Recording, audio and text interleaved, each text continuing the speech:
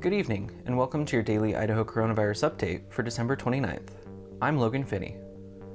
On Tuesday, the Idaho Department of Health and Welfare added 1,514 new cases and 16 new deaths to its statewide total. That brings the statewide total to 138,524 known cases and 1,393 deaths. The Department of Health and Welfare has released an estimated vaccination timeline. Healthcare personnel and long-term care residents began receiving their vaccines this month.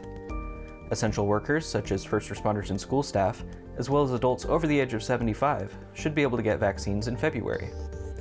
Adults over the age of 65 and people with medical conditions that increase their risk for a severe COVID case should be able to get vaccines in April, with the vaccine expected to be available to the general public in May. We'll see you back here tomorrow, and until then, stay safe, Idaho.